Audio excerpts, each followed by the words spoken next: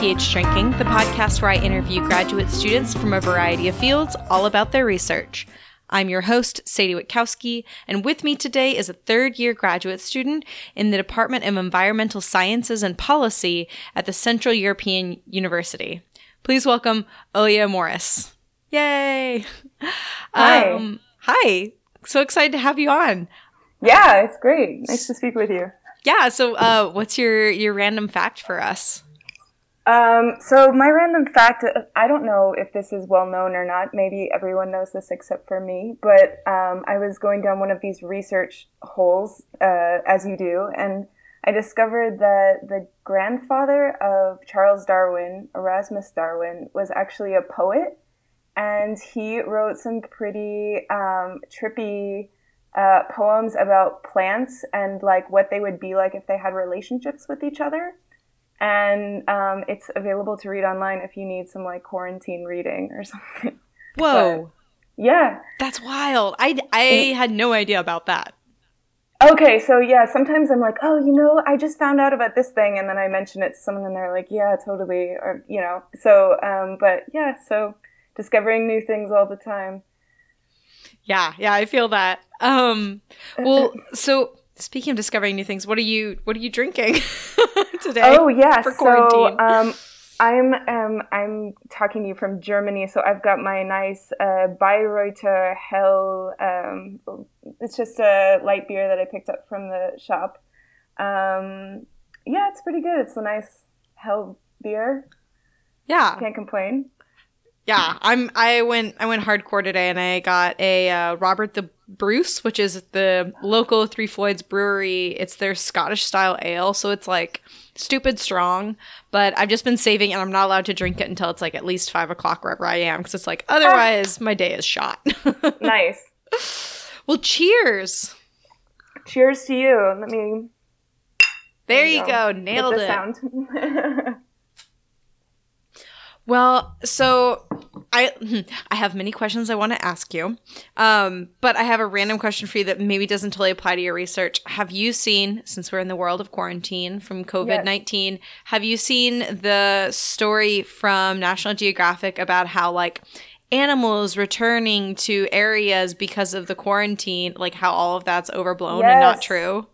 Right. Well, so is it true or is it not true? I know I've seen this stuff on Twitter about like there's dolphins in Venice again and fish and things like that. But what's the deal with that? So I read this article. I thought you might find this interesting. Yeah, I read the Nat Geo story, and basically like the water is clearer in Venice, which is because, the boats, stir up the silt. That makes sense. But like one of them was like, oh, the swans have returned to Venice. It's like, no, they've always been there.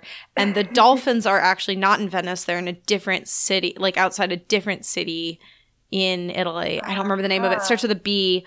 But yeah, like so much of these stories, like the feel-good stories, are actually not super accurate. Huh. That's fascinating.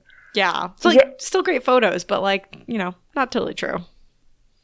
Yeah, and it's funny how these stories kind of become part of the narrative that's surrounding like things like the virus that happens. As part of my fieldwork, I was working with a lot of environmental activists, and so you see these posts on their Facebook groups that are going around, and then it's kind of like, oh, look at how bad we were, and how like animals returning to, I don't know, empty towns, or there was another video of like foxes or goats in Spain running through the streets of this kind of creepy, isolated town that has no people in the streets. And it's like, it's so funny that we pick up on those things and put them into our stories about, human responsibility or like what our role is on the planet now. It's funny to see. Yeah, some of those stories I worry that like we're falling into eco-fascism of like, oh, well, if there were this like Malthusian idea that like, oh, if there were just less people, the animals would bounce back. And I'm like, or we could just be better people. Like, we don't have to pollute. That's the other option. Right, exactly. But we should talk about your research and not obsess over the thing that everybody else is obsessing on Twitter. Sure. So yeah, tell me like what's the elevator pitch for what you study? Oh gosh, I'm still working on this, right? The 2 minute, or what is it, 20-second thing. Yeah. So basically I'm an environmental anthropologist and I study eco-villages. I worked in Mexico for my field work, which it feels like I just got back from, but it's actually been a couple months now. And I study how essentially environmental knowledge gets created through relationships with plants, animals, unfamiliar species, and how like our ideas about how we're going to create a sustainable community get challenged by our relationships with these other non-humans, as they say in like multi-species studies, or more than human beings. So yeah, that's basically it. I was working with a lot of farmers, a lot of environmental activists, a lot of people that have been trying to form these eco-village communities and live like a quote-unquote more sustainable lifestyle. So, like, were these in, areas just outside of Mexico City, or was this more like in rural areas where you'd see more indigenous folks? I actually did like a multi-sited study. So there were two places that I was at were just outside Mexico City. And then another was in the Yucatan Peninsula. And that was, if you look at the map of the peninsula and put your finger down right in the middle, that's basically where that community is. It's in the middle of the forest, essentially. And that was a pretty crazy experience. And so they live next door within a Maya community. And so, yeah, like it's a totally different experience being an hour or two outside of Mexico City, and you can take the bus there, to being like 2 hours or 3 hours from the capital of the state, Yeah, much, much more rural. So, yep. So in these experiences, like when you were doing your field work, what kinds of, like, what were the primary, animals or plants or like the like local resources that they were trying to use sustainably and like balance with the local ecosystem? Well, it depends on the site, right? Like that's what's interesting about doing a multi-sited study to answer these questions, is that the local resources are going to change wherever you go in Mexico. It's a hugely biodiverse country. Like the Yucatan is the neotropics, and then you have on the other side, like Jalisco is more, I don't know, all the way up to Baja is more desert. So depending where you are, what people use is going to change. I think the more interesting sites that I visited were places like, for example, in Yucatan, where people were really trying to learn about the local flora and fauna. The group that founded that eco-village there, they were actually from Mexico City, and they moved to Yucatan like 3-4 years ago. So, imagine going from New York City to the middle of like, I don't know, the Alaskan wilderness or something, and like having to figure out what plants are edible, what kind of wildlife lives there. And when you start getting into it, you discover like, wow, there's this tree species that you can eat all the parts of it. And this root that's really good for this. And if you touch this tree and you get like a burn on you, then you can use this other tree to cure it. And so this whole like knowledge formation process happens when you encounter these new environments. That's really interesting. So I guess I should have asked at the beginning, now that I'm thinking about it, like what the definition of an eco-village is, and are these usually folks that are, not from that area, or, maybe like you said, are from the big city and decide that they want to try to be more, live in a more sustainable way, but then have to totally build this from scratch rather than, I grew up on a farm and I know all the local tree species in my area kind of thing? That's such a good question, because that's the people that study eco-villages, and there's not many, but people who have written about it, that it's really hard to define, because first off, it changes kind of depending on what their goals are, right? And if you start unpacking, so an eco-village generally, in the definition that always gets thrown around, is it's a human scale settlement that's designed in such a way that you can meet or reduce greatly like your needs for these external things, right? So you're like producing the majority or much of what you're consuming. So that involves maybe collecting energy in solar panels or rainwater, or using landscaping techniques to divert resources to different places, whether it be water, growing your own food, caring for animals, right? But there's eco-villages everywhere. And for example, there's eco-villages here in Germany that are pretty high tech. You know, maybe people come to them with money. They have money to invest in a really nice, well, even within Mexico, there's a big community of people from the US and Canada that say, hey, Mexico sounds like a really nice place to retire. And I've got my retirement money saved up, and I would really love to live in like a eco-friendly house and grow my own food and have chickens, you know, and it's cheaper to do that than in Portland or Austin or something. Oh, I'm from Austin. I know. Okay, so you know well, right? Yeah.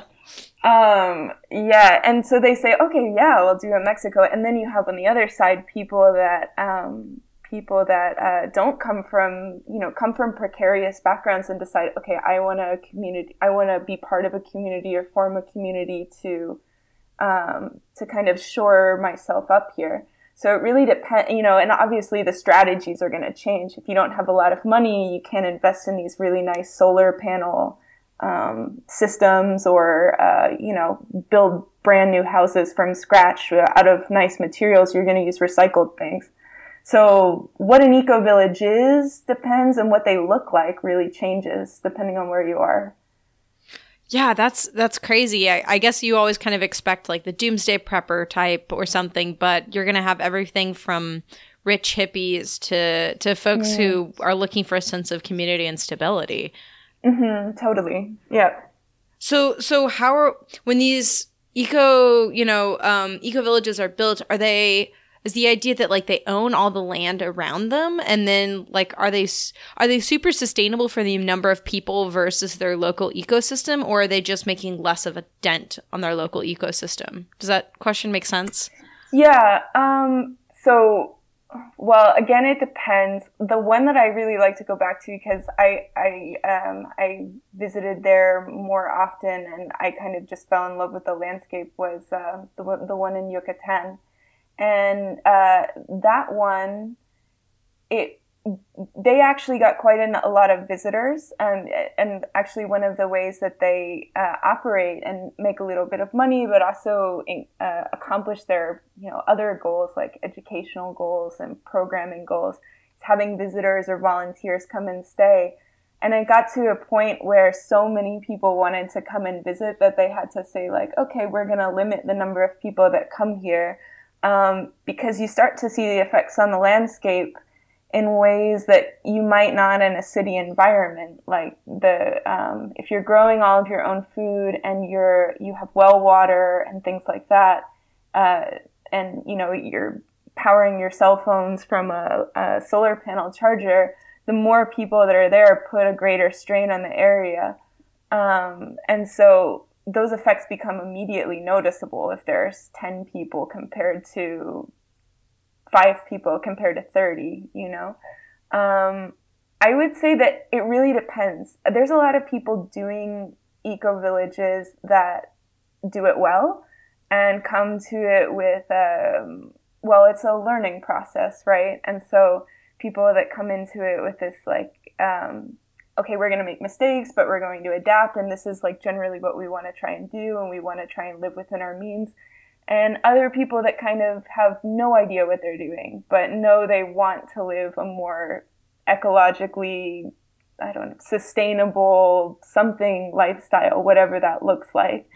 And so actually a lot of eco-villages, in my experience, they get formed and then they fall apart, and then they get formed and fall apart. There's very few that have been around for forever, or for more than a couple years. And those are the ones that get a lot of attention.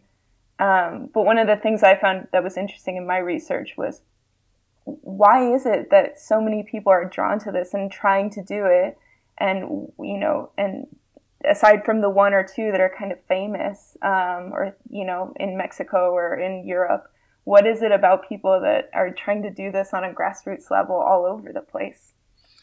Yeah, that's super interesting. So it seems like there's a really big interest in this, but maybe the staying power is difficult, or something about that kind of like initial getting set up in the system makes it hard. You know, if you don't know where you're starting from, it can make it really difficult to make it sustainable unless you've had them going forever. Right, exactly. Yeah. No, so was that the main question of your research when you were doing your field work? Well, I knew that, so I was curious about how, well, it's funny, you know how research questions change, right? You go into it with this idea like, oh, I'm going to do this, and then, of course, it becomes something completely different. So I went into it with this idea, like, how do people develop this cohesive, coherent idea about what it means to be sustainable? Because I started to live a sustainable lifestyle. And where do they get that information, and what does it look like when they actually put it into practice? Because I was going to all these different communities, and you'd go to one and they'd say, we raise animals here. The only way that you're going to get soil that regenerates itself, you know, and you're going to have nice compost and things, is if you use animal manure. And then you can go to someplace else and they say, we're strictly vegetarian. And we do all the things that the people that raise animals say they're doing without animals, you know, and we use this instead. And then you'd go to a third place and they say, we don't do any of that, but we focus on this. And but all of them would call themselves an eco-village, and all of them would call themselves, like, what they're doing sustainable. And I was curious about how people put those pieces together, and how these, you know, things like permaculture, organic gardening, agroecology got filtered down and came to, you know, be applied in these places in particular ways. And then when I got there, I realized that this multi-species angle that's getting really popular or interesting to anthropologists now, basically the idea that we can learn a lot more by looking at human interactions with animals, plants, than we thought before. Realizing that people really construct their ideas about sustainability around their interactions with animals, plants, microorganisms, that kind of thing. And so once I got to the field, I started picking up on, you know, why is it that you guys really like beekeeping? Like, what is it about bees that are interesting to you? Or why do you have this program of doing soil composting this way? What is it about microorganisms? So I started following these trails, you know, of like all these non-humans, and asking people about that. And that's where stuff got really interesting. Do you feel like everyone was coming from the same point of like information and just had different interests in the kinds of, you know, animals and microorganisms that they were working with? Or was this something that was like specific to the region that they were living in, or that their background was from? Because like it seems like your idea of what is appropriate interactions, or like the best way to work with, you know, non-human animals differs probably based on your background.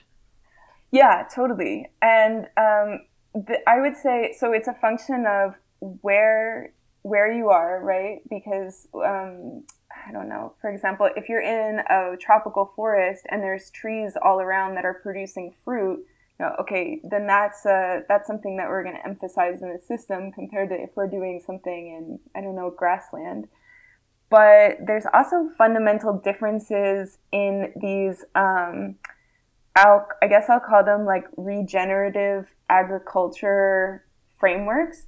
Like, I don't know if you've heard of permaculture or broadly agroecology, but within agroecology, there's stuff like syntropic gardening, which is getting popular, biodynamic farming. And these methods all kind of draw on indigenous methods. Like permaculture uses a lot of things that Mayan people use, Aztec people use. But permaculture itself got popularized by some Australian guys, Bill Mollison and David Holmgren. And through them, that method became popular throughout the world, and that's why a lot of people know about it. Wait, what is the permaculture? Is that right? Yeah, it's called permaculture. It's like a permanent agriculture or permanent culture. It's basically a way of using like patterns found in nature to develop agricultural systems. It's more complicated than that, but it's like a system of design principles that you could take and theoretically apply to any environmental context. Okay, so the idea is like, hey, don't grow soybeans on the same patch of land ad infinitum, but use the patterns that you're seeing in your local ecosystem to dictate when you plant what and where and how to like regenerate the soil or something like that. Like in a very exactly. general term. Yeah, exactly. Or like make sure that plants have multiple uses. So that's an example of like a general principle that, and I'm not quoting it exactly right, there's 12 of them, and it's almost like, 12 commandments of permaculture. But essentially, like if you're going to plant a garden and you want something on the edge of the garden to break up the wind so it's not hitting your nice tomato plants directly, you might plant, I don't know, a blackberry bush, and then you have fruit and wind-breaking properties. Exactly. So you're getting like two things for one, right? Okay, gotcha. Yeah, I had never heard that term before. Yeah. Now, it's super interesting, and it gets popular in certain circles, and then when people go to found an eco-village, they're like, I'm a permaculture person all the way. And then somebody else might come to it and say, well, I'm a biodynamic gardener. And those two things, they both are essentially organic, but it goes way deeper than that. There's a lot of really interesting differences between the two, and it filters how people look at the surrounding environment. Yeah, that's super interesting. And so then, like, how do you... So, like, I understand the general aspect of the, like, questions you're asking, but then how do you, like, gather data on this? Like, I know what a chemist does in the lab, generally speaking. I know what psychologists do. Like, what kind of data is it that you're collecting, and how are you analyzing it? Yeah, that's a really good question, especially for anthropologists, right? Like, our job is to observe and kind of just, like, ask people what they're doing. That's essentially how anthropologists gather data. Now, you're going to have a lot of anthropologists calling in like, that's not what we do. But yeah, so, I mean, my methodology was interviewing people, but it was also working in these eco-villages. So in one, I was working in the stables with sheep that was my job during the day. And I was taking notes as the main shepherd was telling me about why he checked the sheep and when and how he knew something was wrong. And then I take notes about the sheep. What are the sheep doing? I even was like setting my tent up up next to where the sheep stables were, so I was around them. And that method we call it participant observation. No one really knows specifically how to do participant observation with non-humans yet, and there are a couple people figuring it out, primatologists, people that study non-human primates, and others, but that's kind of what I was doing, working with beekeepers. I'd go in and go with them when they were opening their hives and checking them, and they'd tell me, oh, this is a sign of this, we need to do this, and and then asking why. And then later in an interview asking them again. And then you go back and kind of filter all of that information and analyze it. That sounds like it's quite a job. I mean, like so much of it is just like having good notes and good understanding of knowing the right kind of, why questions to ask, basically. Yeah. Yeah. And learning how to interview is a really important skill that you pick up as you go along. But it's really important. And what I realized is, or what you probably realized too doing a show like this, is you just let people talk. Or if you just ask a simple question like, why is that? Why do you think that is? You get some really, really interesting responses that you never would have predicted. Yeah, that's absolutely true, especially for like journalistic / this kind of podcast. It's like have some background knowledge and then ask the really basic questions and you'll actually get so much information. Yeah, right. That's so cool. So what got you interested in this to begin with? In in your PhD, generally speaking. So like I'm one of these people that did not have a direct path to where I am right now. When I was doing my undergrad, I wanted to be an archaeologist, and I was studying Latin. I really wanted to be like a Roman archaeologist, and then I got interested. I realized that I really wanted to talk to people instead after doing all this work in the archaeology lab. And so I started exploring cultural anthropology. I did my master's in indigenous communities living on the U.S.-Mexico border, and I really like working in Mexico. But on the side, how I came to the topic that I'm studying now is that I was on the side working in permaculture organic gardening groups in San Diego for a couple years and got really interested in the practice of it. And I've always been around farming. My grandma is a beekeeper, and we kept chickens and all of that kind of stuff. So I got a small opportunity to go check out eco-villages in Mexico, and that's how I started getting the idea for this project. And then the way I came to CEU was I always tell people that if they go to conferences, they have that like hall where all the book publishers set up their, the books that are on offer. Oh, yeah. I was wandering around there and I came across this edited volume that was all about eco-villages and bioregionalism and these kinds of topics. And I found my advisor by just like paging through that. And I bought that book, and that she ended up becoming my advisor. But it was total chance. And I was like, oh, wow, now I can pair something that I'm really interested in on a personal level with something I've always been curious about and turn it into a PhD project. Yeah, that's so cool. And like such a happenstance of, oh, I was at a conference and I found a great book and then I found a great, a mentor through that book. Like that's right. Wild. Yeah, totally. And like also you never know where you're going to end up either. I mean, if you're studying, I'm kind of one of those people that like has a jack of all trades background, and I feel like, someday my, art history class or whatever is going to come in handy. And then there's other people that are super specialized about things. And sometimes, the really like generalist approach worked out. And I think anthropology, for example, is the perfect field for that because it allows you to just explore like in a million different directions. And because it just intersects so many different aspects that like being too focal on one point, you might, miss the forest for the trees kind of thing. Right. Definitely. Yeah, that makes sense. So you're in your third year, but because you're at Central European University, are PhDs a full, 5 to 6 years like in the States, or is it like you're in your quote unquote final year by being in your third year? So technically the program is a 3-year program. Does that mean people finish usually in 3 years? No. And me and my colleagues that work in more of the environmental humanities anthropology side, we did a full year of field work, which is standard for anyone doing like a PhD in anthropology or a project like we did in the US.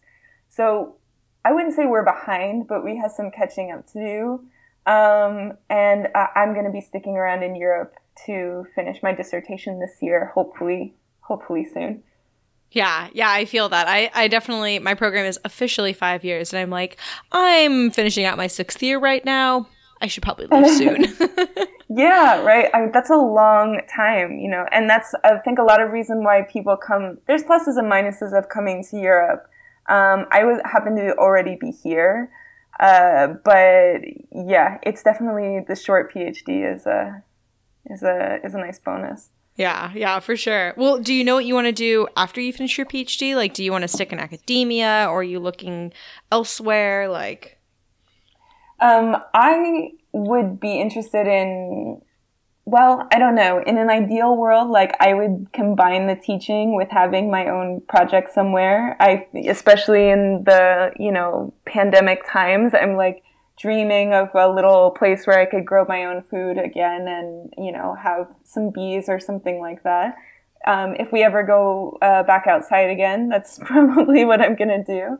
But it would be a dream to teach, but how things go, I'm just gonna see what happens. So. Yeah. It's a very flexible outlook. And I feel you. I'm in Chicago and it's like still pretty cold, like it's snowing right now. But all of my friends who are quarantined are like, I've planted all of my seedlings. I'm very excited. Like, yeah, right? Yeah. What little time I can spend doing something outdoorsy, I'm going to do it.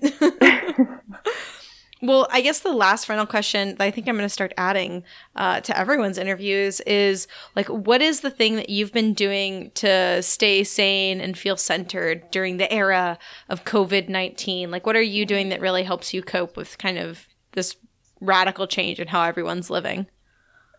I wish I had a better question. I am kind of, I don't know if this is a healthy way of coping. I'm writing.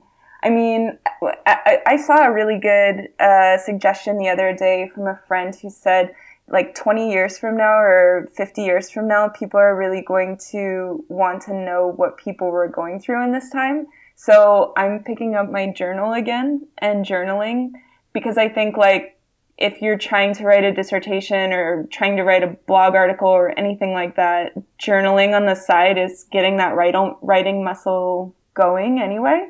But it's going to be really interesting to see, like, 20 years from now, what we were all thinking about. And it's kind of therapeutic, too. So, absolutely. Yeah. I used to write a page every single day from middle school until, like, maybe a year or two ago. And now I journal. Oh, that's so good. Yeah. Man, they take up so much space, though. But now I journal more infrequently, but I'm trying to do it a lot more. Because I think I also saw someone on Twitter post about that. And I was like, yeah, I would like to kind of journal my own experiences in this time. And it's going to be, if nothing else, interesting. Yeah, that's for sure. Well, I think that's a good place to leave it. So I just wanted to say thanks to everyone for listening to this episode. And if you like the show, please tell your friends about the podcast and leave a review on iTunes. Your review I guess that's now Apple Podcasts. I should update that. But your review helps me reach a larger audience and get more interesting guests on the show. In addition, I have a Patreon account where you become a patron of the podcast to help support the production costs. Friend of the show, Tyler Dammy, has been editing the show for free, but your patronage would go a long way to make this a more sustainable project. And if you want to hear what I'm up to, I'm on Twitter at PHDrinking, and my personal account is at Sadie Witt. And then, Aaliyah, how do you want listeners to find out more about you and your work? You can follow me on Twitter. I'm Olea, OLEA _Morris, MORRIS. I'm new to Twitter, so follow me and say hi. I am diving into academic Twitter. And Instagram, just at Olea Morris. Join us. I'm on Twitter too much right now, though. It's a problem. Yeah. Well, as always, I'll include links about your research in the podcast description so that people can take a look at that, and the Twitter handle in case people didn't catch it. So thanks for joining me on the show. This has been awesome. Yeah, it's been great. Thanks so much. And to all you listeners out there, cheers!